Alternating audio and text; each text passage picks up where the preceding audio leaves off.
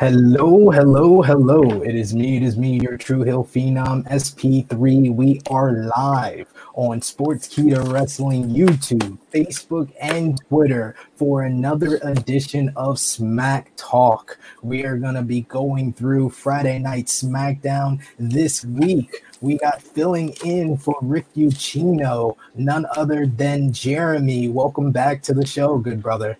Thanks, guys. Thanks for having me. Good to be back with you guys. A lot to talk about this week, good and bad, as always, I guess.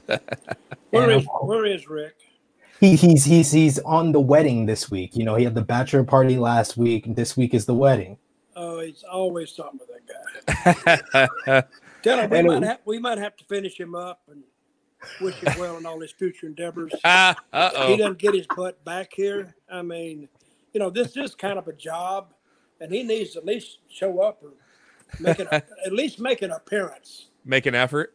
You know, we should have a picture of him and just hold it up. So, well, that's his appearance, and we'll throw it out. We got to have a Rick Ucchino mass next week if he's not with us. But he will be back next week. And of course, last but certainly not least, we have none other than the wrestling legend himself, Dutch Mantell. Dutch, how you feeling this week? Oh, I feel good this week. I really feel good. I'm really ready to talk about this show. So yes, I'll go first. Go ahead. We talked just a little bit before we went on the air. This show, for the most part, was actually pretty good. But again, it's my same complaint I had last week. And it's not that the guys didn't work hard. They worked their butts off. They always do that. But it's the same crew. I've been around about 6 or 7 weeks. I don't think they brought one new person in. I don't think, have they? I mean, the one new person that they kind of brought in was Aleister Black, and then he got let go 2 weeks later. I figured you were going there. There's news about him, you know. Yeah. Oh yes. We're gonna get. Well, I'm hearing out of the WWE chatter that his position may be reconsidered, which it should be. Yeah. I mean, they put all this effort into him, 3 weeks of a promo, then a run-in like 2 weeks ago.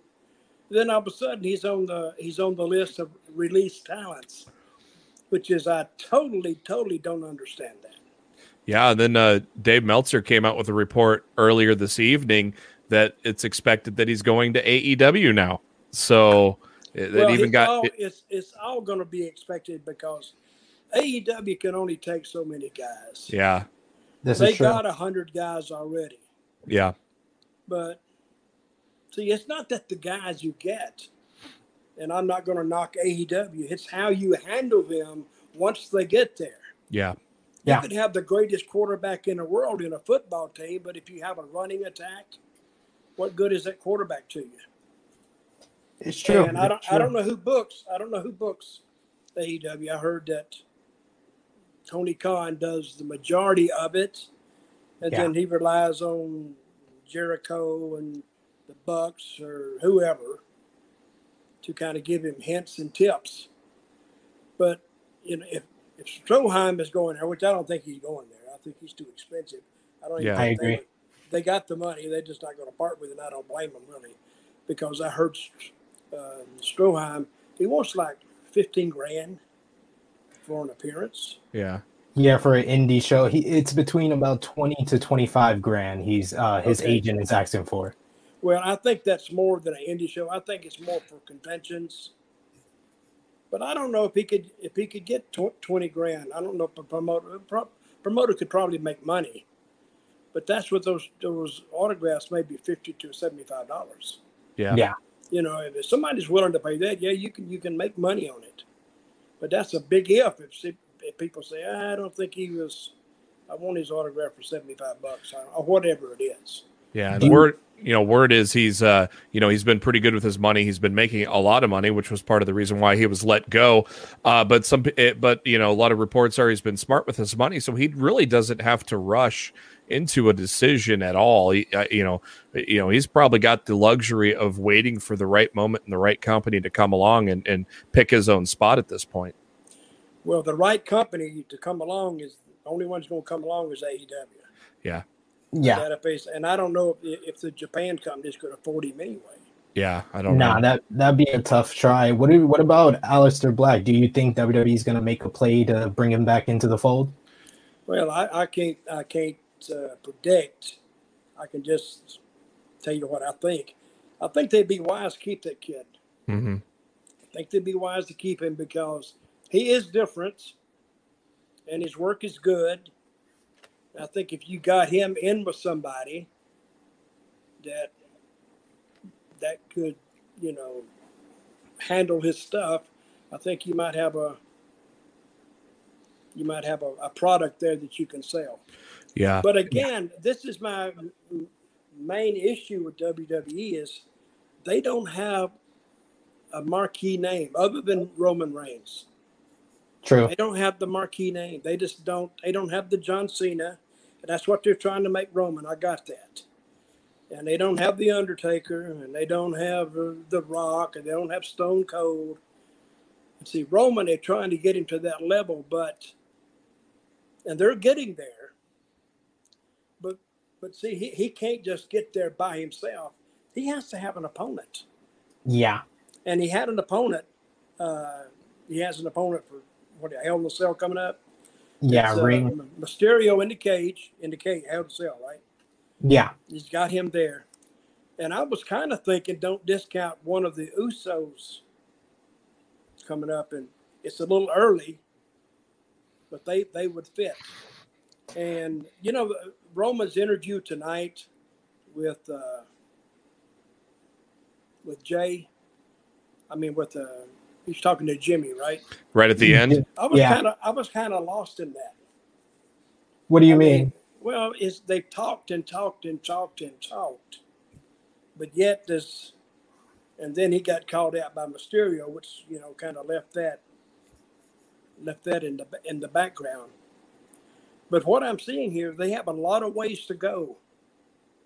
So anyway, let's talk about the show.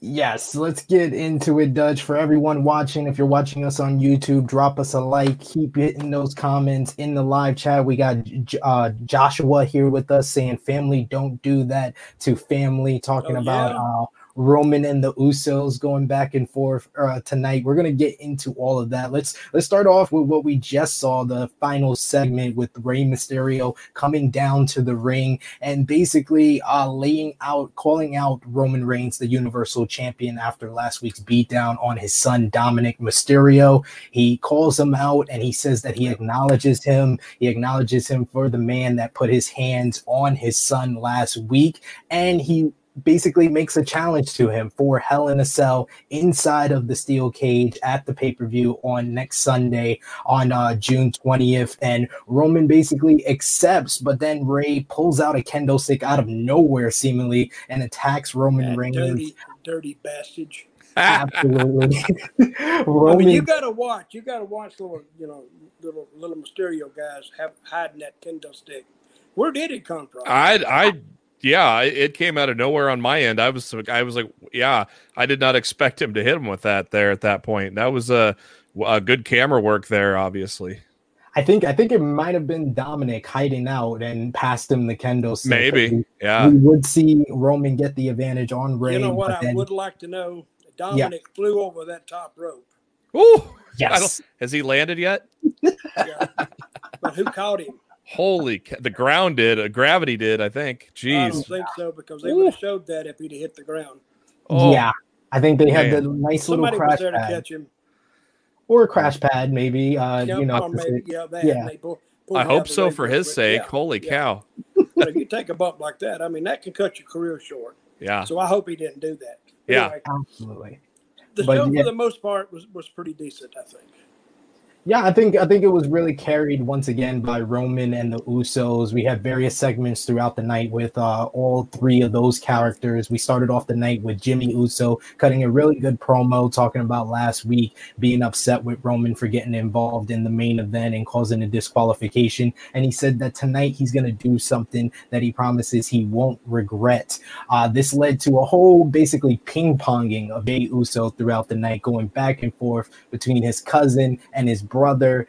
We got the great segment later on in the night that you talked about earlier, Dutch, where Roman was in the bag with Jay in the middle between Roman and Jimmy, and basically both men arguing with each other, and Jay was just fed up, tired with all the drama within the family, and he said he's just going, he's off, he's sick of Roman, he's sick of Jimmy. This led to a whole back and forth between Roman and Jimmy, where Jimmy said he wanted to fight, but Roman basically gaslit him and basically used the emotions of Jey Uso and saying that Jimmy is the older brother, so he shouldn't be getting Jay to get Jimmy in line. Jimmy should be the one that should know that he's doing this for the family. It's all about us. And it basically led to Jimmy basically questioning all of his emotions in a great segment that made Roman look great, just manipulating all the emotions of his family.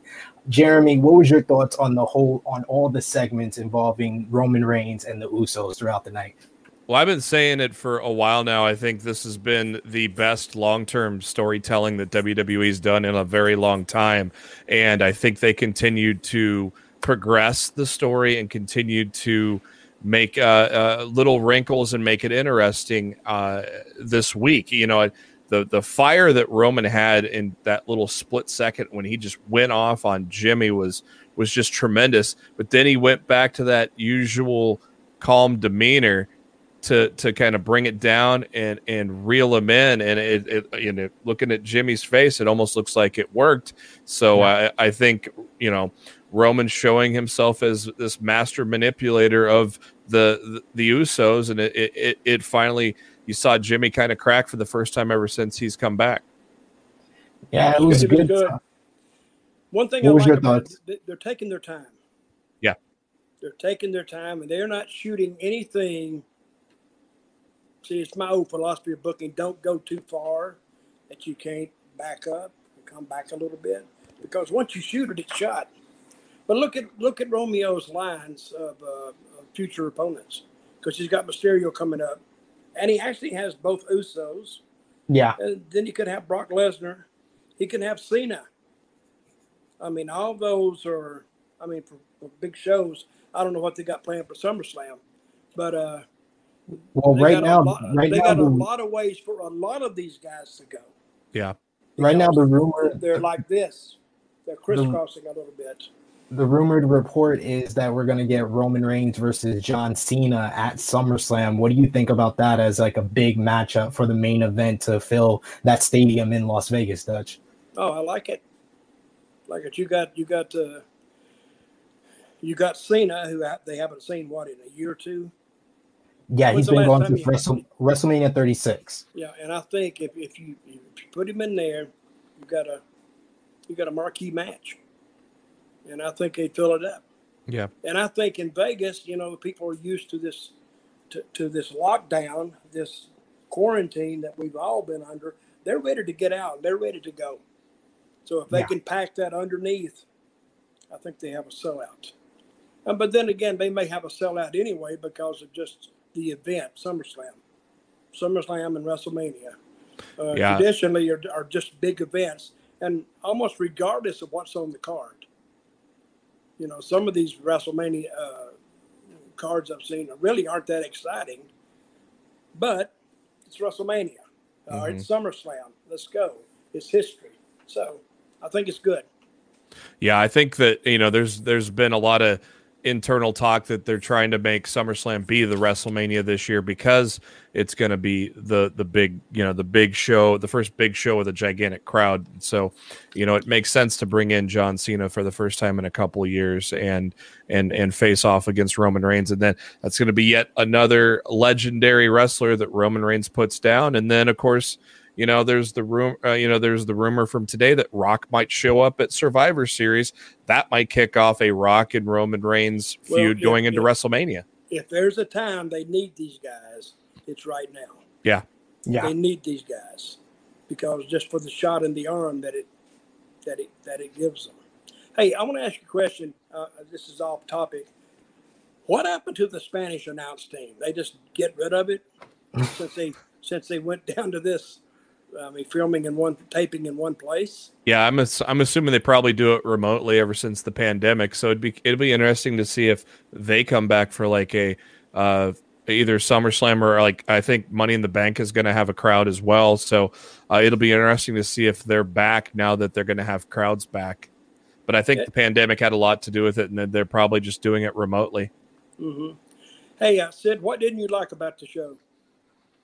Everything besides Roman and Usos, to be honest with you. I mean, there was some good matches on the card after the Jimmy Uso opening segment, as well as we saw Roman and Jay in the backstage area after that, talking about Jimmy's promo. We got our opening matchup, which was Kevin Owens and Big E versus Apollo Crews and Sami Zayn. I thought this was a good matchup, although I will say this overall feeling of the show, and my main pet peeve on this entire show was the feeling of repetition, and I got that a lot in this whole Yeah. What gave you that idea? Just because they've done it? Just because they've done it 6 weeks in a row? Yeah. And then now that you've fired Aleister Black, you bring Big E back into the same loop that he was in with Apollo Crews, Kevin Owens, Sami Zayn. Now you're just repeating the loop all over again.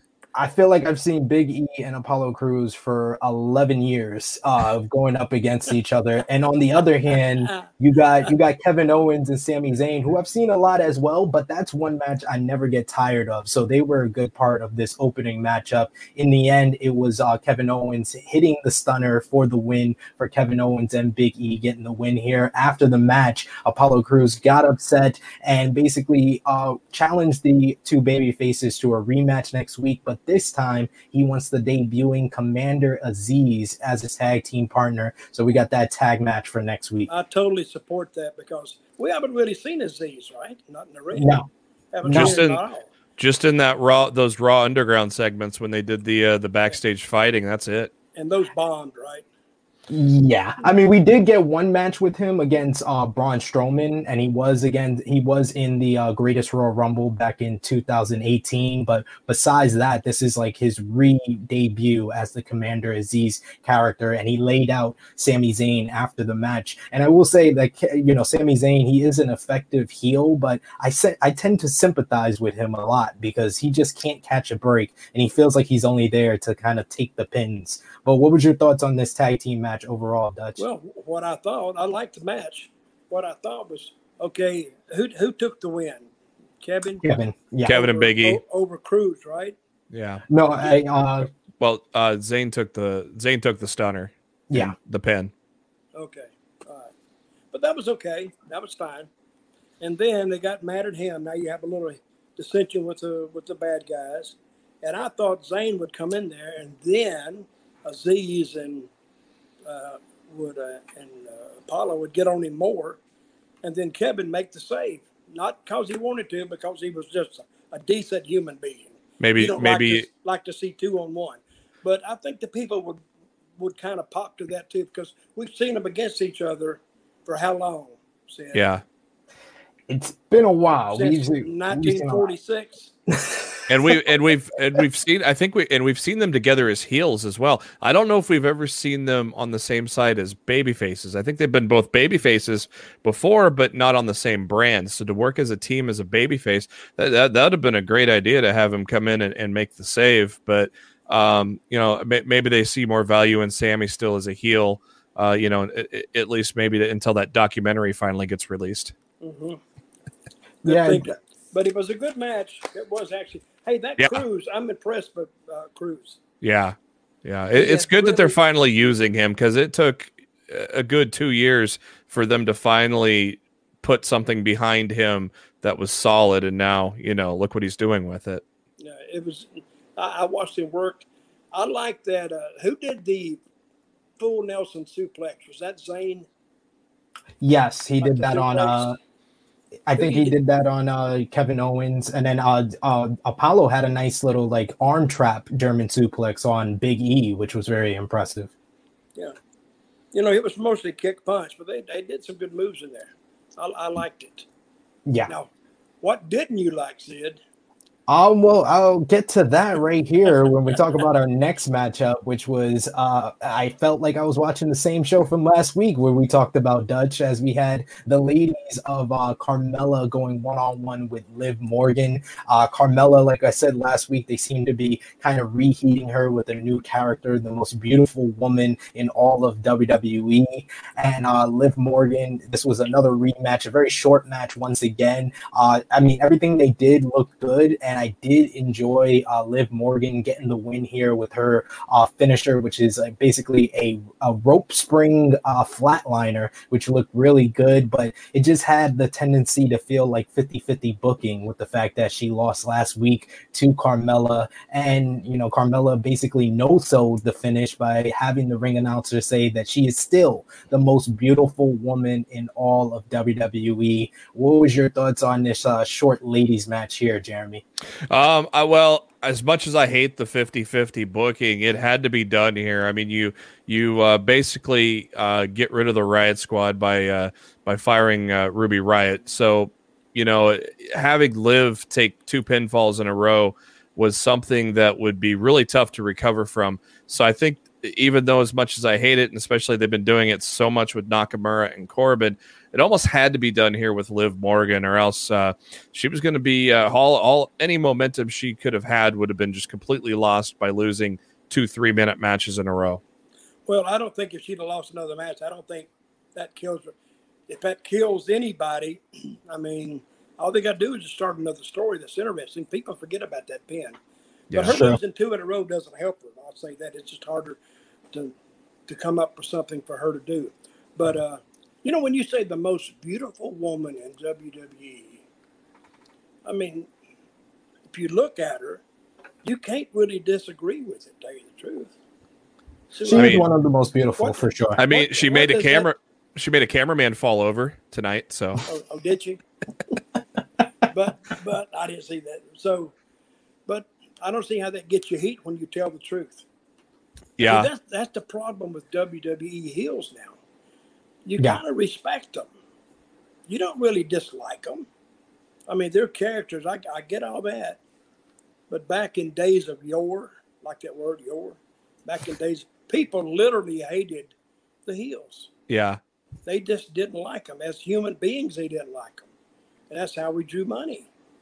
But here, when you say, oh, he's a good guy, and he's a good guy, and all the heels going out, and they say, oh, yeah, this is a thing that has always amazed me. The WWE talks about bullying. Don't bully. Hell, that's what the wrestling business is. It's bullying. And then we say, don't bully, and then they go out and they bully. Yeah. You see what I mean? I never have understood that. But I guess if they want to do their business like that's their business. Yeah. But the Carmella match and Liv Morgan, a decent match, good match. But see, I'm not looking at when I see those girls, like most males in the audience, they're not looking at the wrestling. They're looking at the girls. Exactly. And they're 2 good-looking girls. And they're good to look at, but you're not going to get mad at them. I don't. Do you get mad at them, Sid? No, I just get mad at the booking. I get mad when I see the same match, except I felt like they were reheating Carmella last week, and then her losing here, it just didn't make any sense because they're still building up her at the same time. It felt like Liv Morgan's win didn't even matter to me. Paul, I didn't get his name. Koronsky said Roman Reigns is the biggest bully ever. Yeah. Yes. I agree with you. But but he keeps his composure so much. You can't really disagree with him. Yeah. Now you can get mad at him because when little Jay drops his head and that tells the story. He's telling Roman's story. When he drops his head, he's beat. Yeah. Jay did great with body language tonight and facial expressions. You ever be talking to somebody and you're kind of mad and they're kind of mad, and all of a sudden you get really forceful with them or say something that hits them, and when they drop those eyes, they're beat. Yeah. Yeah. But he finally had enough tonight and even talked back to Roman a little bit before walking out there. Well, Well, the match is what's going to happen between. We know Roman's going to beat Ray. We know that. Yeah. Yeah, they didn't make any fuss about that for sure with the final segment. Well, what he's going to do, he's going to beat him up, and he's going to beat him up, and he's going to beat him, then he's going to beat him. Then he's going to beat him up some more, and he's going to beat him up some more. Then I see little Dominic coming in and getting his little butt spanked a while. That's what I think is going to happen. And then finally, in comes your Usos, or one of them, and I think that will be Jimmy. Will come in because now he's in his own locker room, kinda, and I think they'll kind of get into it, and then we may see Jay come in, and where does he stand in all this? And we'll see in Hell in a Cell. I think we got closer to the family coming together with that final segment where it finally seems like Roman was getting through to his cousin. We got a bunch of people in the live chat here on Facebook as well as on YouTube. Anthony, we got Paul here. Everyone watching, give us a thumbs up if you're watching us on YouTube. Share this video on all your favorite social media platforms. If you're watching us on Facebook, drop us a like emoji, a heart emoji, a laughing emoji, and let us know in the live chat what you thought about this week's SmackDown. We got a question for Dutch here from Mikey James Boatwright saying, Dutch, do you agree that WWE is not good as it was and that AEW is the new franchise? No, I don't. WWE is not as good as it was. But I don't think AEW is the new franchise. I just don't. They just got some TV stations and they put wrestling on. And they have some names that the people know. But I don't think the people, when AEW is on, they run out into the street and say, "Oh, thank God AEW is here." I just don't see that at all. They have good production and they have some good matches, but I don't think they're any danger to WWE at all. TNA thought for a long time they were going to kind of hurt WWE. And there was a war going on. You know why there wasn't a war going on, but TNA didn't know it? Because WWE didn't know a war was going on. They just continued business because it didn't have the push of Ted Turner and WCW.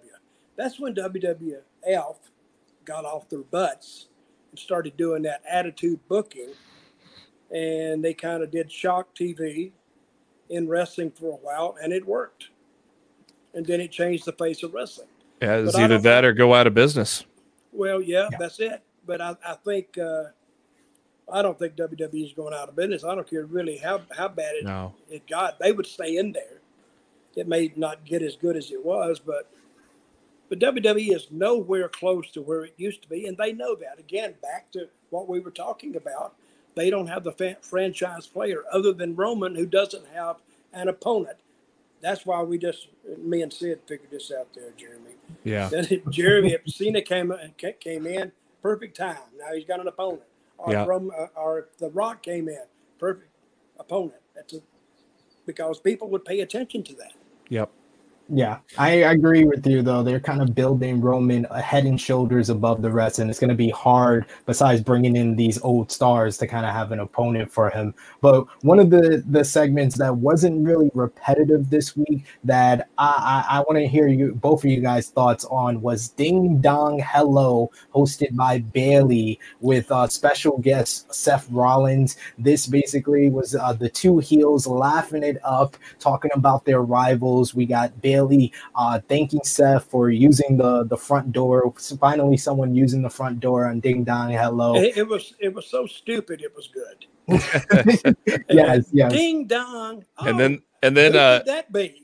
when Bailey they flashed Bailey on the screen for the first time, they flashed Brock Lesnar's name on there as WWE champion. Somebody hit the wrong button there for like a split second and then said, "Oh crap, fix this pal real quick." But I thought her Ding Dong Hello segment was actually pretty good. It was entertaining. Oh yeah. It was entertaining. Her and Seth worked really well together as two annoying heels that have a great fashion sense. And they put each other over. and they were the greatest things since sliced bread. Then the doorbell rang again, and you knew who that was. We do. Yeah. And he opens it up, and then, but I will say, when he opened it up, they looked at each other. Then all of a sudden, Cesaro just goes, pow. Yes. And a straight shot knocked him over. Then they tore the set up. Now she's all torn up about that. He had his clothes ripped off. Down to his briefs. Bianca Belair come out there. And now you're thinking, now what is left to do here, really? I mean, laugh. The set is destroyed. And she just started laughing. Yeah. Which was actually a good way to end it. Good. I think they listened to us from last week when we said, the Bianca promo didn't really work. So they kept it to a minimum here with her just responding with the laughter, getting her revenge for last week when Bayley had all the laughing heads on the Thunderdome. Yeah, Vince called me and told me, he said, I think you guys hit it right on. Yeah. He said, that's exactly the way we saw it, and we're glad you saw it too. I said, well, thanks, Vince. Give me a call sometime. He said, oh, I will. Don't worry. You got it, pal. Yeah, you got it, pal. So, yes.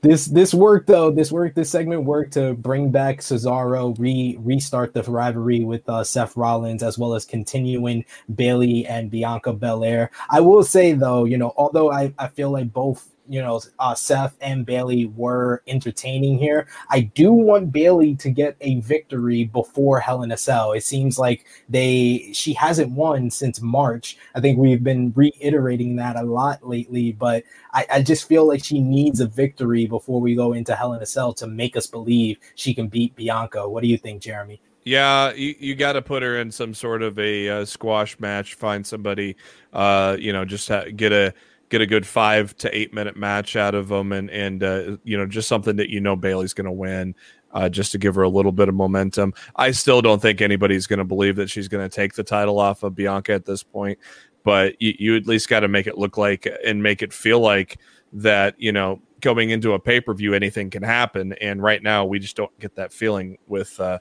way it's going. Hey, what happened to that Japanese girl? What's her name? Azuka? What's her name? Asuka. She's on Raw right now. Okay. She's on Raw, and I miss her.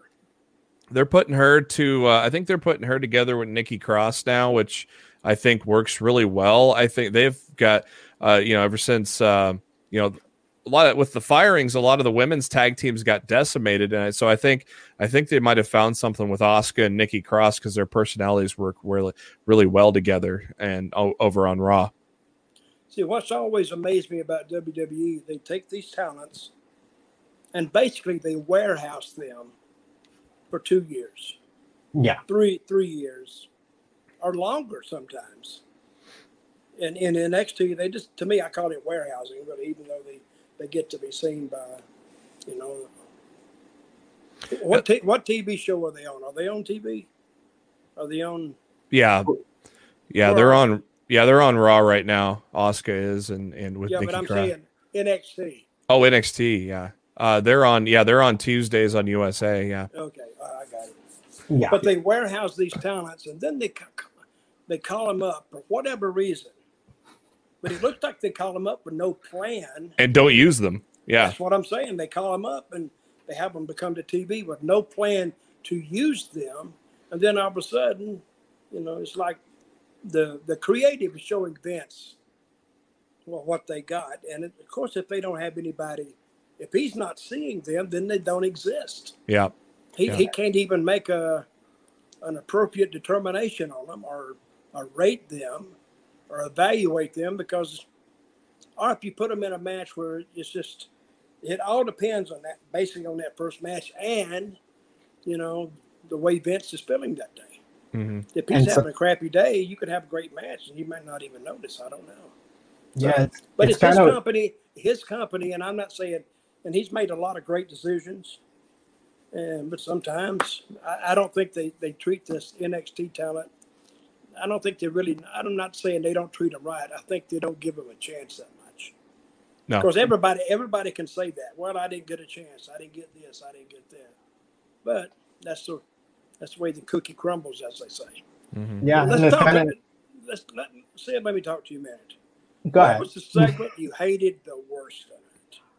Oh, you wanna get right to the segment I hated the worst. It was the segment you hated the worst last week, Dutch, and it was once again King Corbin versus Shinsuke Nakamura for, yes, Dutch, the fourth freaking week in a row. We got the same match. I went, what?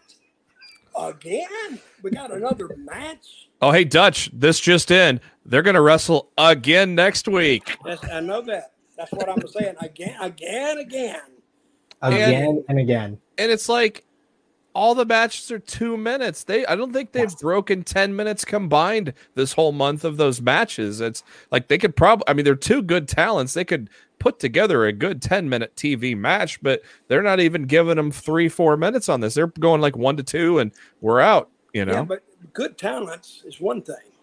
Having an interesting story is something else. Yeah. Yeah. You could be probably Ric Flair and Steamboat, as great of matches as they had. But if the story is not there, they have a good match, but why? Yeah. And the story is completely backwards. I don't get the King deal at all. King Corbin, I don't get that. Nakamura, I don't get the guitar player. It just looks like it was, well, let's try this. Yeah. And we foresaw about the second time we saw these guys that it didn't have nothing. It didn't have no push behind it. It just laid there and looked at you. So, and I got mad. I got mad watching it. I said, damn, what are they trying to do here? Like the very first time when this started and Nakamura grabbed the crown, I thought, okay, this could get interesting. But then we're sitting here playing ping pong with short matches every week, and it's gotten from this could get interesting to can we get this over with already and just move on, you know? You know what I'd do? I'd book them one more time next week and put one of the writers in there who's in charge of this, who's been writing this crap, and beat the crap out of him. Then you may have put him on a pole. Yeah, put him on a pole and just writer on a pole match with kendo sticks and a fire. I thought we were gonna get the crown on the pole match, but Adam Pearce and Sonya Deville says it's gonna be a battle for the crown, so it should be the blow off of this rivalry. But the whole story just feels so repetitive, and it doesn't make any sense because the baby faces have a 2-on-1 advantage every single week. Baron Corbin is sympathetic, but he's the heel, and it just doesn't make any sense, and it's a waste of two good talents in Nakamura and Corbin, and the Boogs Nakamura partnership, which I loved the first couple of weeks. I'm totally over now, and they've totally taken me out of this whole story. And if I wasn't reviewing this for you all watching on Sports Kingdom Wrestling, that was the point of the show. I would have turned the channel and turned this show the hell off. Like I was over this. You can't do it now, can you? You have to watch it. I have to watch because I have to do this. Sid has a duty to the people. He sure does, and you have to watch it. If I gotta watch it, you gotta watch it. I tell you what, did you guys notice on King Corbin's entrance, the splash graphic was all King of the Ring stuff? I think we're coming up on another King of the Ring tournament. They've been teasing it ever since they started this whole rivalry that we could be on our way to, redoing the King of the Ring. If they do that, please give it to like Xavier Woods or someone that can do something with this gimmick, please. Woods and Nakamura in the finals would be perfect. That'd be a hell of a match. We got a question for Dutch in the live chat here. John Murray, he didn't join us last week. We talked about the recent releases last week with you, Dutch, but what they want to hear your thoughts again on the recent releases. And speaking of the recent releases, something I did want to ask you about on this show, Dutch, there's been a new report, something that you were talking about earlier with people going to NXT or people coming back to NXT. One of the recent releases was Samoa Joe, and Fightful Select has reported that WWE is interested in bringing back Samoa Joe to the NXT brand. So what's your thoughts on the recent releases and Joe possibly returning but going to NXT instead of back to the main roster? Damn, I'm glad I'm not the president and you're the press after asking me a question. I forgot what the question was now. Okay, John asked me a question, right? Yes. About what did I think of the recent releases? Yes. Yeah. Because you missed it last week, John. Yes. John, if you miss another show, we come into your house and we'll beat the crap out of you. Ooh, there's an in your house for you. I'm just telling you, you cannot miss any more shows. No, I said last week because some of the releases really stunned me. Stroheim, of course, was number one, and then Aleister Black, and the rest of them, I don't know what happened, but I haven't been seeing them anyway. But those two kind of, stood out because who would have thought they would have got rid of Stroheim? Nobody. Nobody. No, They were nobody. pushing him too good. He was in everything, well, not everything, but he was in a lot of stuff. Aleister Black has just started back on SmackDown, and they did 3 vignettes on him, and then he did a run-in on who did he do the run? Big E. Big E. Yep. Big E, and you thought, well, now we're looking forward to that, and all of a sudden he comes up, he got released. Yeah, it kind of stunned me, but after a while, WWE doesn't stun you because they do things that you don't understand. I don't know what's the reason for this, but do I like it? Well, it's not up to me, but I think that they had some mileage in Aleister Black. I think they had some mileage on it. Now, what was your question now, Mr. Sid? I wanted to ask you about this recent report from Fightful, saying that Samoa Joe. Samoa Joe may be possibly returning, but going to NXT. That's good. Samoa Joe's too good a talent to let him sit on the sidelines. Yeah. He's a very good talent, very good interview. Even when they had him on commentary. Oh, Was that on SmackDown? Yeah. He had some sit-down interviews. It was very good. Yeah. Yeah, and he's just proven it. He just proved over the past year how much value he has, because once his career is done, he could become one of the best color commentators in the sport, and because he did a hell of a job on Raw. Yeah, he's good. Yeah. And I'm listening to that commentary tonight. What's it, Pat McAfee? Yeah. I think he's done really well. Yeah. Yes. He's not lost for an answer. He doesn't stumble around. He gets his point out there. But they're so busy. Michael Cole, of course, he's so busy pushing everything. Yeah. That sometimes he misses the whole crux. Not the whole crux, but sometimes important things of the match he'll sometimes miss because he's doing something else. Yeah. And McAfee, McAfee showed, just how quickly he can catch on when he was wrestling in NXT, and that the match he had with Adam Cole was tremendous for a first-time match. And, I just love the passion that McAfee has. If you notice when they do the cutaways and you see the commentators table from far away, you'll notice almost every match he's standing up. He's so into it and so passionate about what he's doing. I just love it. I just love it. Or he's either standing up because he's so passionate, or that Michael Cole's got a bad case of bad breath. And he probably gets up there and he tries to do that social distancing, get away from me. So, and I saw him standing up tonight, and I'm thinking, and that's why the Spanish announce team came across my head. Yeah. I said, wait a minute, they used to sit on the far side of the commentating table, and they haven't been there the whole time, but this is the first time I've noticed it. Yeah. So they must do it in post. They must do the commentary in post. Yep, they probably do. But maybe at a SummerSlam it makes its triumphant return so that table can get destroyed. Yeah, they can't always destroy the English announce tables like we've been doing the last couple of months. We got Dave here on Facebook saying Samoa Joe should kick the ass of the head of the table, the head of the kids table, apparently. We also got Christopher saying, oh, I'm all for Samoa Joe coming back, but to NXT, okay, I guess. But if he can wrestle, he needs to be on SmackDown. I think he could be good against Roman. We got a couple of people wanting to see Roman versus Joe. No, that is a good thought. Yeah, that'd be a tremendous story. Because Joe and Roman would have a hell of a match, a physical match. And Joe could, you ever see Joe blow his top when he starts talking? Oh, yeah. He could blister Roman. Yeah. And that would be something to listen to, talking about this and that and the family and all this. Oh, shut the hell up. I think he could really cut a biting interview, a blistering interview on Roman and back Roman up. Put him in his place. Yeah. And that's what they want to see. And it doesn't necessarily have to beat him. And He back him up. another, I think the best part for Samoa Joe to come in is when he's bullying Little J. Yeah. When he's bullying, and Samoa Joe, out of the clear blue, just comes into the ring. And he says, what the hell do you think you're doing? just step right up to Roman. Yeah, well, nobody would think that would happen. Yeah. Because his brother, we know what his brother's going to say, and nobody else has said anything to him about him. Of course, Paul Heyman is so far up his butt, that if he was walking behind Roman and stopped real quick, you'd have to do like a renal colostomy or something to get his head out of his butt. He'd be peeking over his tonsils. But I think that would be interesting to see Samoa Joe, because they know him. There's no get overtime for him. Yeah.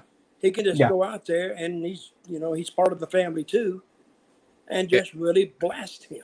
And there's also rumors that WWE might be working with MLW, and MLW's champion for the past like 600 days is a Samoan from the Samoan family, Jacob Fatu.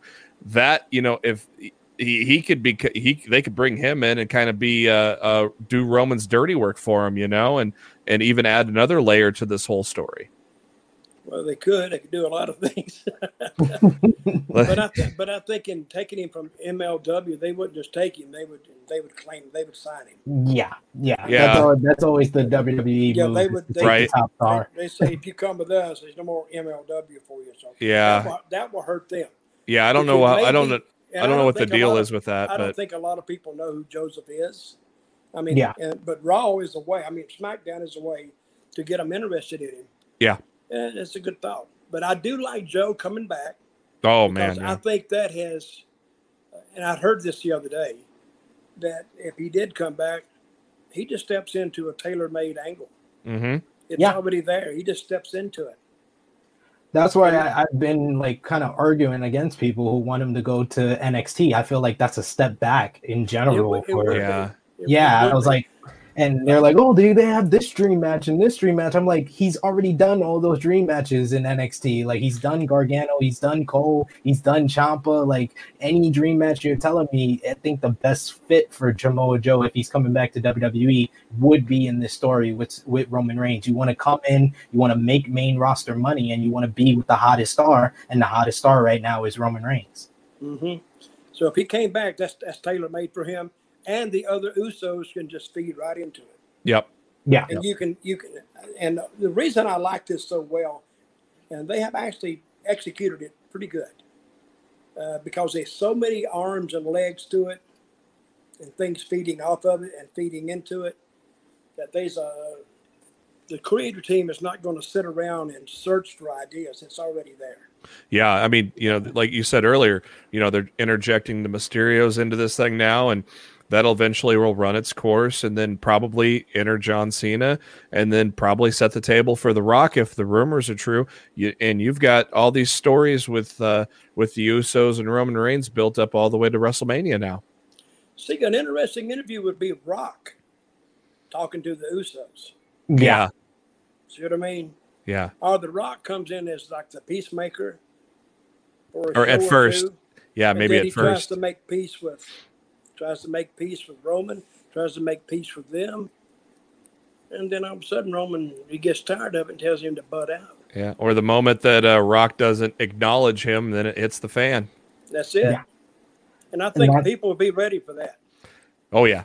Absolutely. And it makes sense to bring him back in at Survivor Series. The plans from Wrestling Observer newsletter is that Survivor Series this year is going to be in Brooklyn, and it's 25 years from The Rock's debut at the 1996 Survivor Series in Madison Square Garden. So not only is it 25 years from his debut, it's right back in New York, and you can kind of set the stage. They can kind of do something similar to what they did last year with The Undertaker's kind of retirement. They can do like a 25-year anniversary with The Rock, and then Roman Reigns is the guy that interrupts, and then you set the table very well to go to WrestleMania. And The Rock, you would think, he's 49 years old. He wants to have the biggest box office possible for his return. Yeah. And WrestleMania 38 at Dallas, 100,000 people in attendance, that seems like it would fit for him.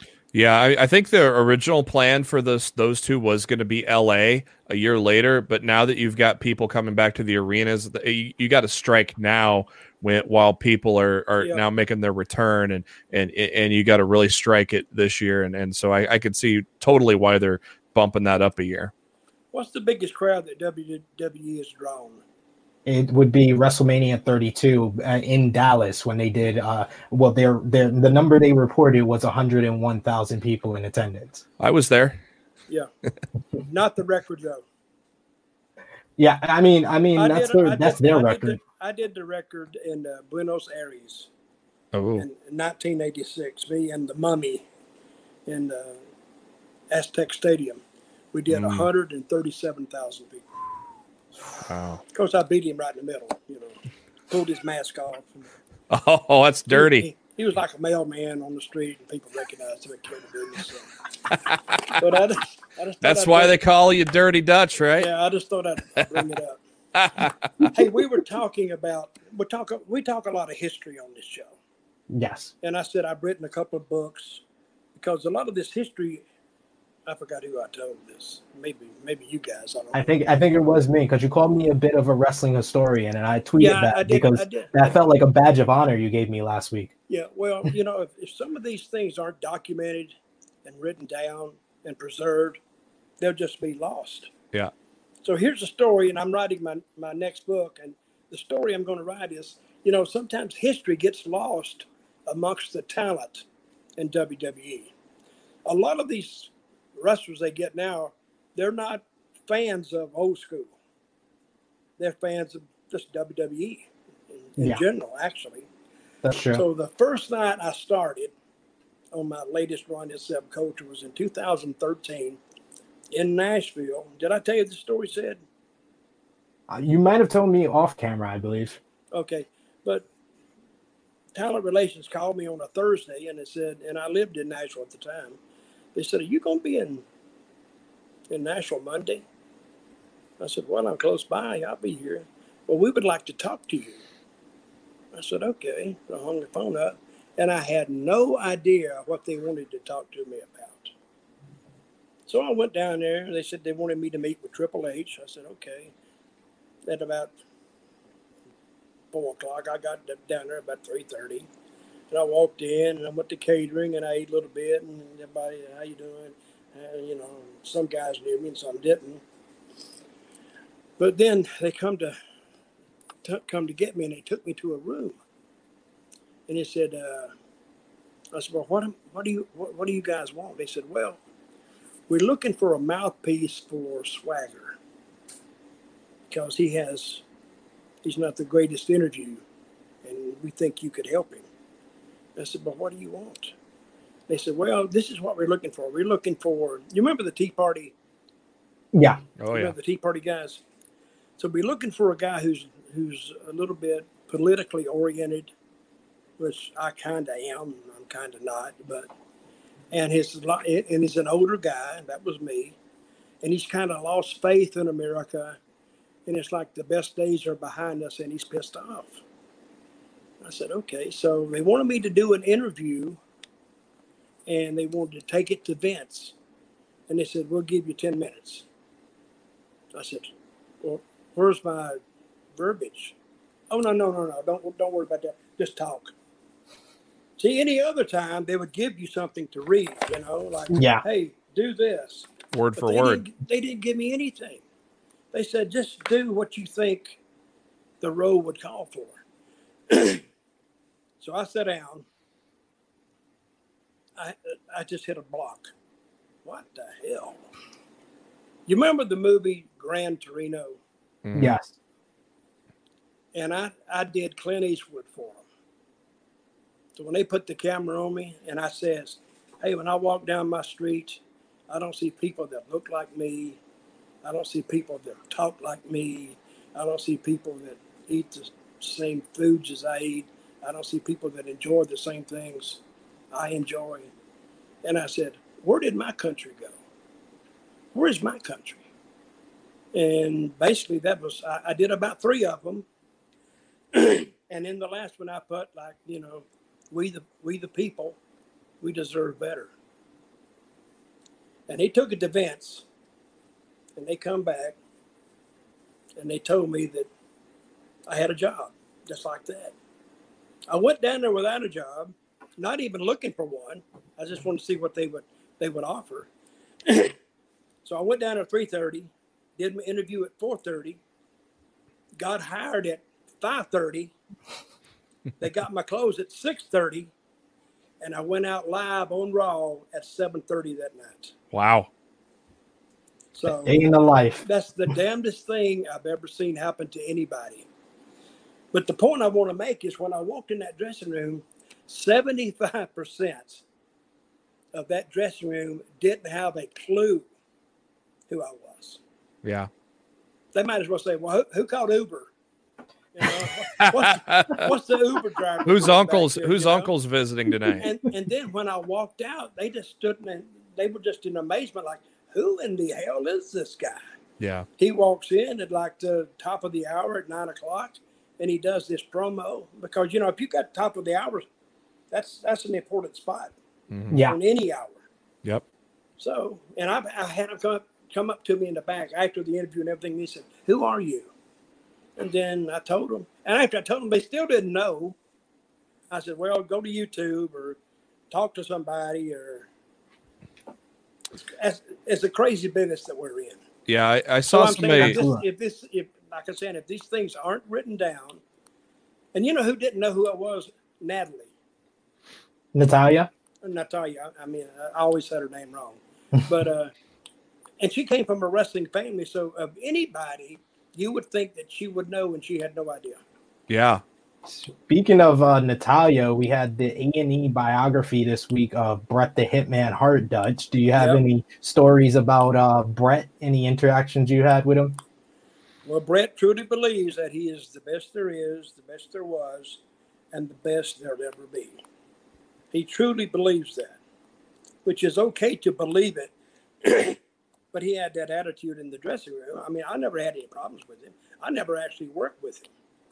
But he's very dry.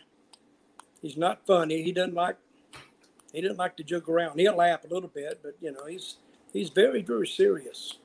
So if you're not going to kid around and act stupid, and I mean, you're not funny to me. So, but I heard a lot of things about him. He's kind of, Lawler worked with him. He actually called Lawler one time just an average worker. Wow. And that's okay if you call him that. But if you knew as many sellouts as he did, mm-hmm. he didn't have to work. Because some of your greatest guys who have drawn the most money aren't great technicians in the ring. I mean, he basically put Memphis on the map, didn't he? No kidding. Yeah. He put it on the map. Yeah. And what I'm saying is Bruno Sammartino wasn't a great in-ring talent. All he did was draw money. That's all he did. You can say Hogan and Warrior. Yeah. Same thing. Yeah. They weren't great talents, but all they did was sell tickets and sell pay-per-view buys. Stone Cold Steve Austin, he'll tell you right now, he said, hell, I'm not a good worker. He's told me that. I've told him that. So, and The Rock, they just had chemistry. Yeah. With those people. A lot of energy. Hey, I'm gonna tell a story. I brought Steve Austin to Memphis. I didn't bring him. He was coming, and that's when I was booking Memphis, and nobody told me. I'm the booker, and nobody told me that he's coming to Memphis. And Bill Dundee walked in and said, "Hey, mate, you got a kid from Dallas today, mate. Just thought I'd tell you." I said, "Nobody told me anything." He said, "Well, give me a heads up." So here comes Steve Austin, and he was Steve Williams then. And he introduced himself, Steve Williams. I said, all right, have a match. I have a seat. You're on first. And so I told him who he's working with, what the finish was and everything. And I said, okay. And then Lance Russell, the announcer, came in there and he looked at Steve sitting over there and he said, well, Dutch, what you going to call the kid? I said, I don't know. He said, well, hell, my name's Steve Williams. I said, you can't be Steve Williams. He said, I don't know why. That's my damn name. And he'd been in there about 10 minutes, and we're already like in an argument. So I'm looking at this. This could be a contentious relationship. But I said, no, you can't be Steve Williams. That's like you can't, you know, Dr. Death, Steve Williams. You can't have two Steve Williams. You got to have a different name. And he didn't understand that, or he said he didn't. I said, well, you just think of a name. So I come back about 15 minutes later. You think of a name? He says, no. I said, all right, keep thinking. Because I wanted to give him I wanted him to pick his own name if I was going to change it. So about 5 minutes before we went out, Lance standing there smoking a cigarette, and I never will forget this. And Lance said, well, Dad, we got a name for the kid? I said, hey, you got a name? I looked at Steve. He said, no. I said, all right. Today, damn it, just for the lack of a better word, today you're Steve effing Austin. He said, like the $6 million man? And I forgot about that. I said, no, like the $6 man. Get your ass out there. So he went out there and he had a match, and I watched it, and he came back, and he's all excited. He come back all smiles and everything. He said, what didn't you like about my match? And Steve's a smart ass, and I am too. I said, well, it'd be a lot quicker to tell you what I did like about it, which is nothing. And I think I hurt his feelings. He said, really, why? And I said, oh, no, I'm kidding. And then I said, listen, this is what I want you to do. I want you to grab a chair and come with me. And we went outside the little dressing room there, and there's this long circular deal that goes all the way around the building. But you can look through the curtain and watch the matches. I said, I want you to grab that chair right there, sit here every night, and look through this curtain and watch every match that's on this card till the time you leave. You got it? And then I walked by 2 hours later. He was sitting there looking through the curtain. I said, I can't believe it. A wrestler who does what he's told. But he told me later, and he wrote about it, he says that was the best advice he'd ever gotten, because that's how he learned the business. Because he became a serious student of it by watching. Yeah. And he says that made sure that when I went out there, I didn't do anything somebody else had done. So anyway, but that was a great story, and he's told that story, and I kind of like that story because I really like him a lot.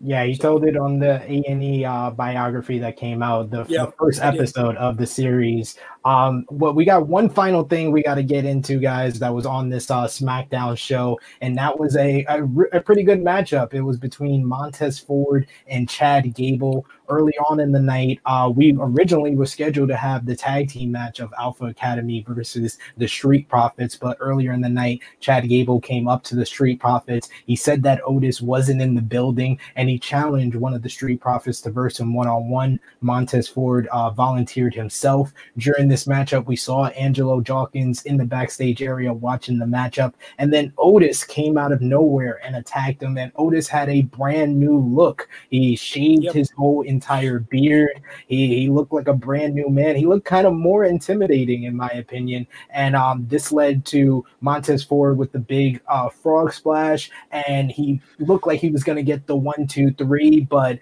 I feel like Otis missed his cue and pulled the Papa Chongo in WrestleMania 8 and didn't come out in time, and Chad Gable had to kick out of the frog splash. Otis then came in for the disqualification. He then laid out Montez Ford with a second rope splash, then a Vader bomb, and then Angelo Dawkins covered his tag team partner as officials separated the two teams. What did you think about this match between Chad Gable and Montez Ford and the finish, Jeremy? I was so excited when I heard that Gable and Montez were going to go one-on-one, and then got so mad at the DQ finish. I'm like, come on, you could have saved this for after the match and had a winner, but it was still a tremendous match, and I was excited for it as soon as it got announced. I tell you what, though, they have done a great job of making Otis into a monster the last couple weeks. A lot better than they've had over the past couple of months. So I think they've done a great job of finally getting to where they should go with making Otis just this unstoppable force. Yeah. What about you, Dutch? What did you think about this matchup? Oh, I like the match. I like the job they've done with Otis, because now you can take him seriously. Mm-hmm. He got out of the comedy mode. Now he's in the serious mode. And I think him and Gable is like Kurt Angle 2.0. Yep. So, and I think they got good chemistry together. That Chad Gable's a good talker. Him and Montez Ford are both good talkers. Yeah. And I think they're doing a great job with all these guys, because it doesn't matter who really gets beat or who gets DQ'd. I mean, as long as you do it, in the proper way. I didn't mind the DQ in this one, because DQ just saves you for another week. Is what that does. But in the save, they made Otis, much more of a threat than he has been. Yeah, he's taken out both guys 2 weeks in a row now. Yeah. He's looking like an actual threat in Alpha Academy, as we see people in the live chat asking if Alpha Academy can win the tag team titles. They are in a better position to potentially get there than they were weeks ago. Before we almost we're over our time already, Dutch. We got a couple of questions though to get to in the live chat here. We got Romeo saying, Dutch, is there anyone on SmackDown you could see yourself managing? I could see you selling Sami Zayn's conspiracies pretty good. I like that. I'd love that. I would love that. We would just watch Fox all day, and we. Who's that guy that they banned him off Twitter and Facebook and all this stuff? A little fat guy.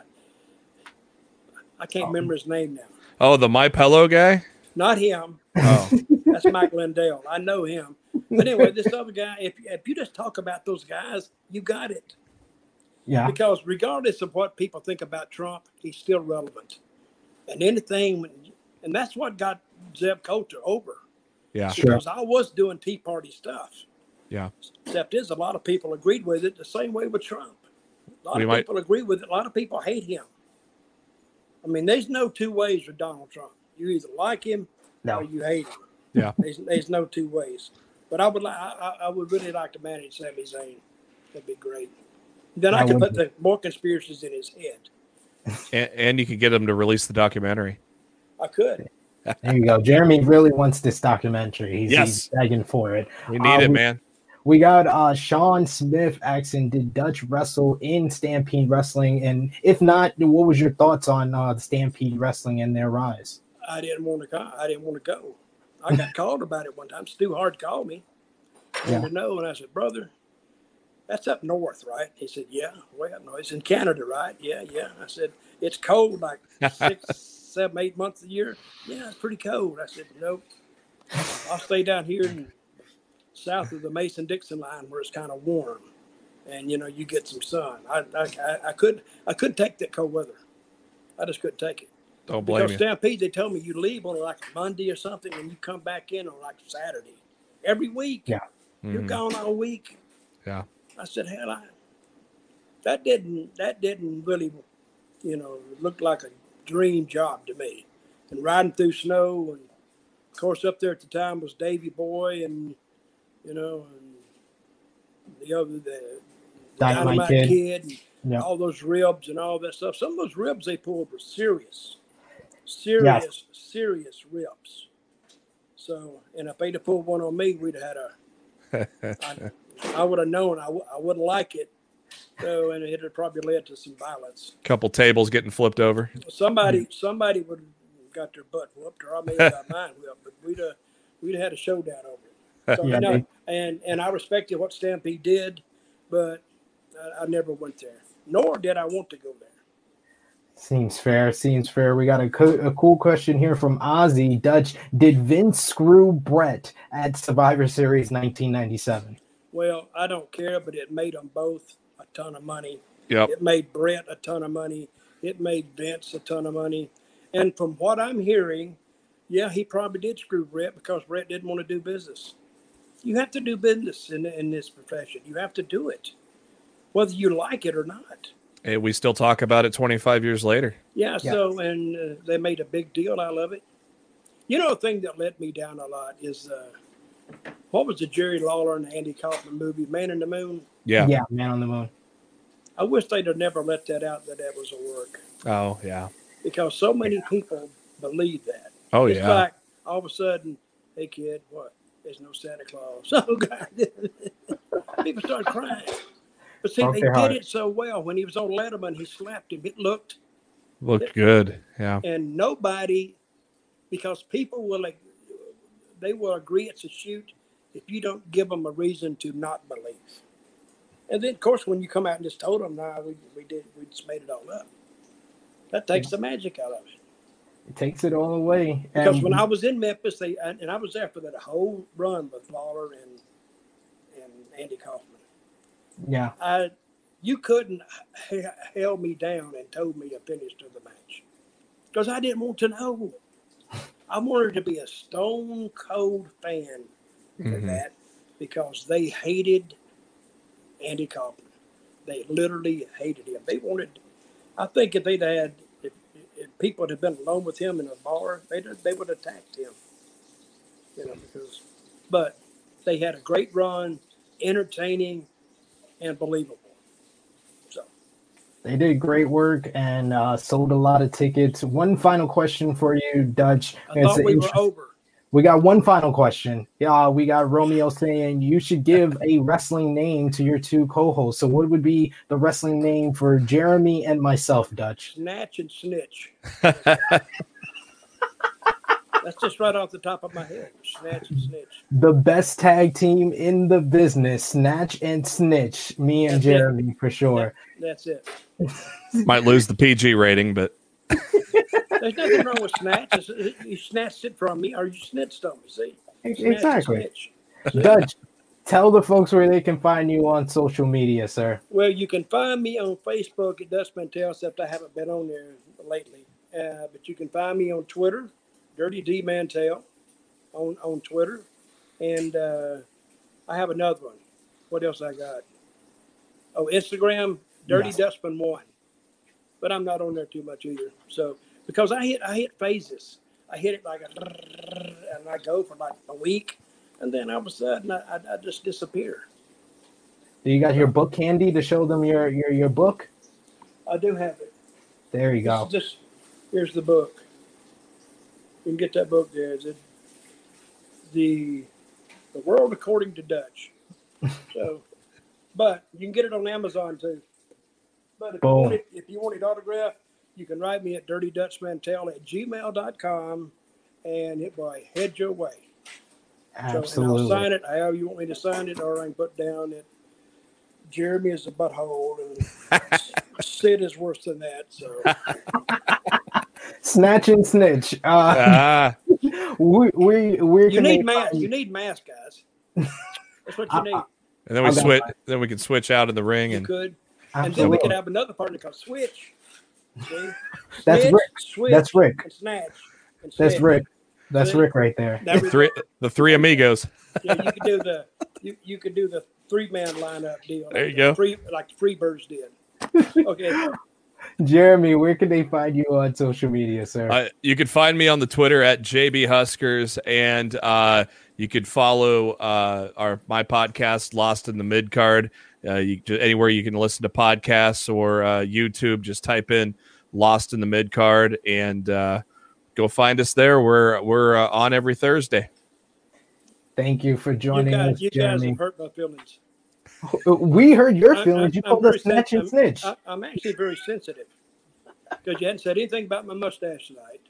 Oh, looks glorious. Always. Thank you. It's immaculate. Hey, there's nothing wrong with Snatch and Snitch. No.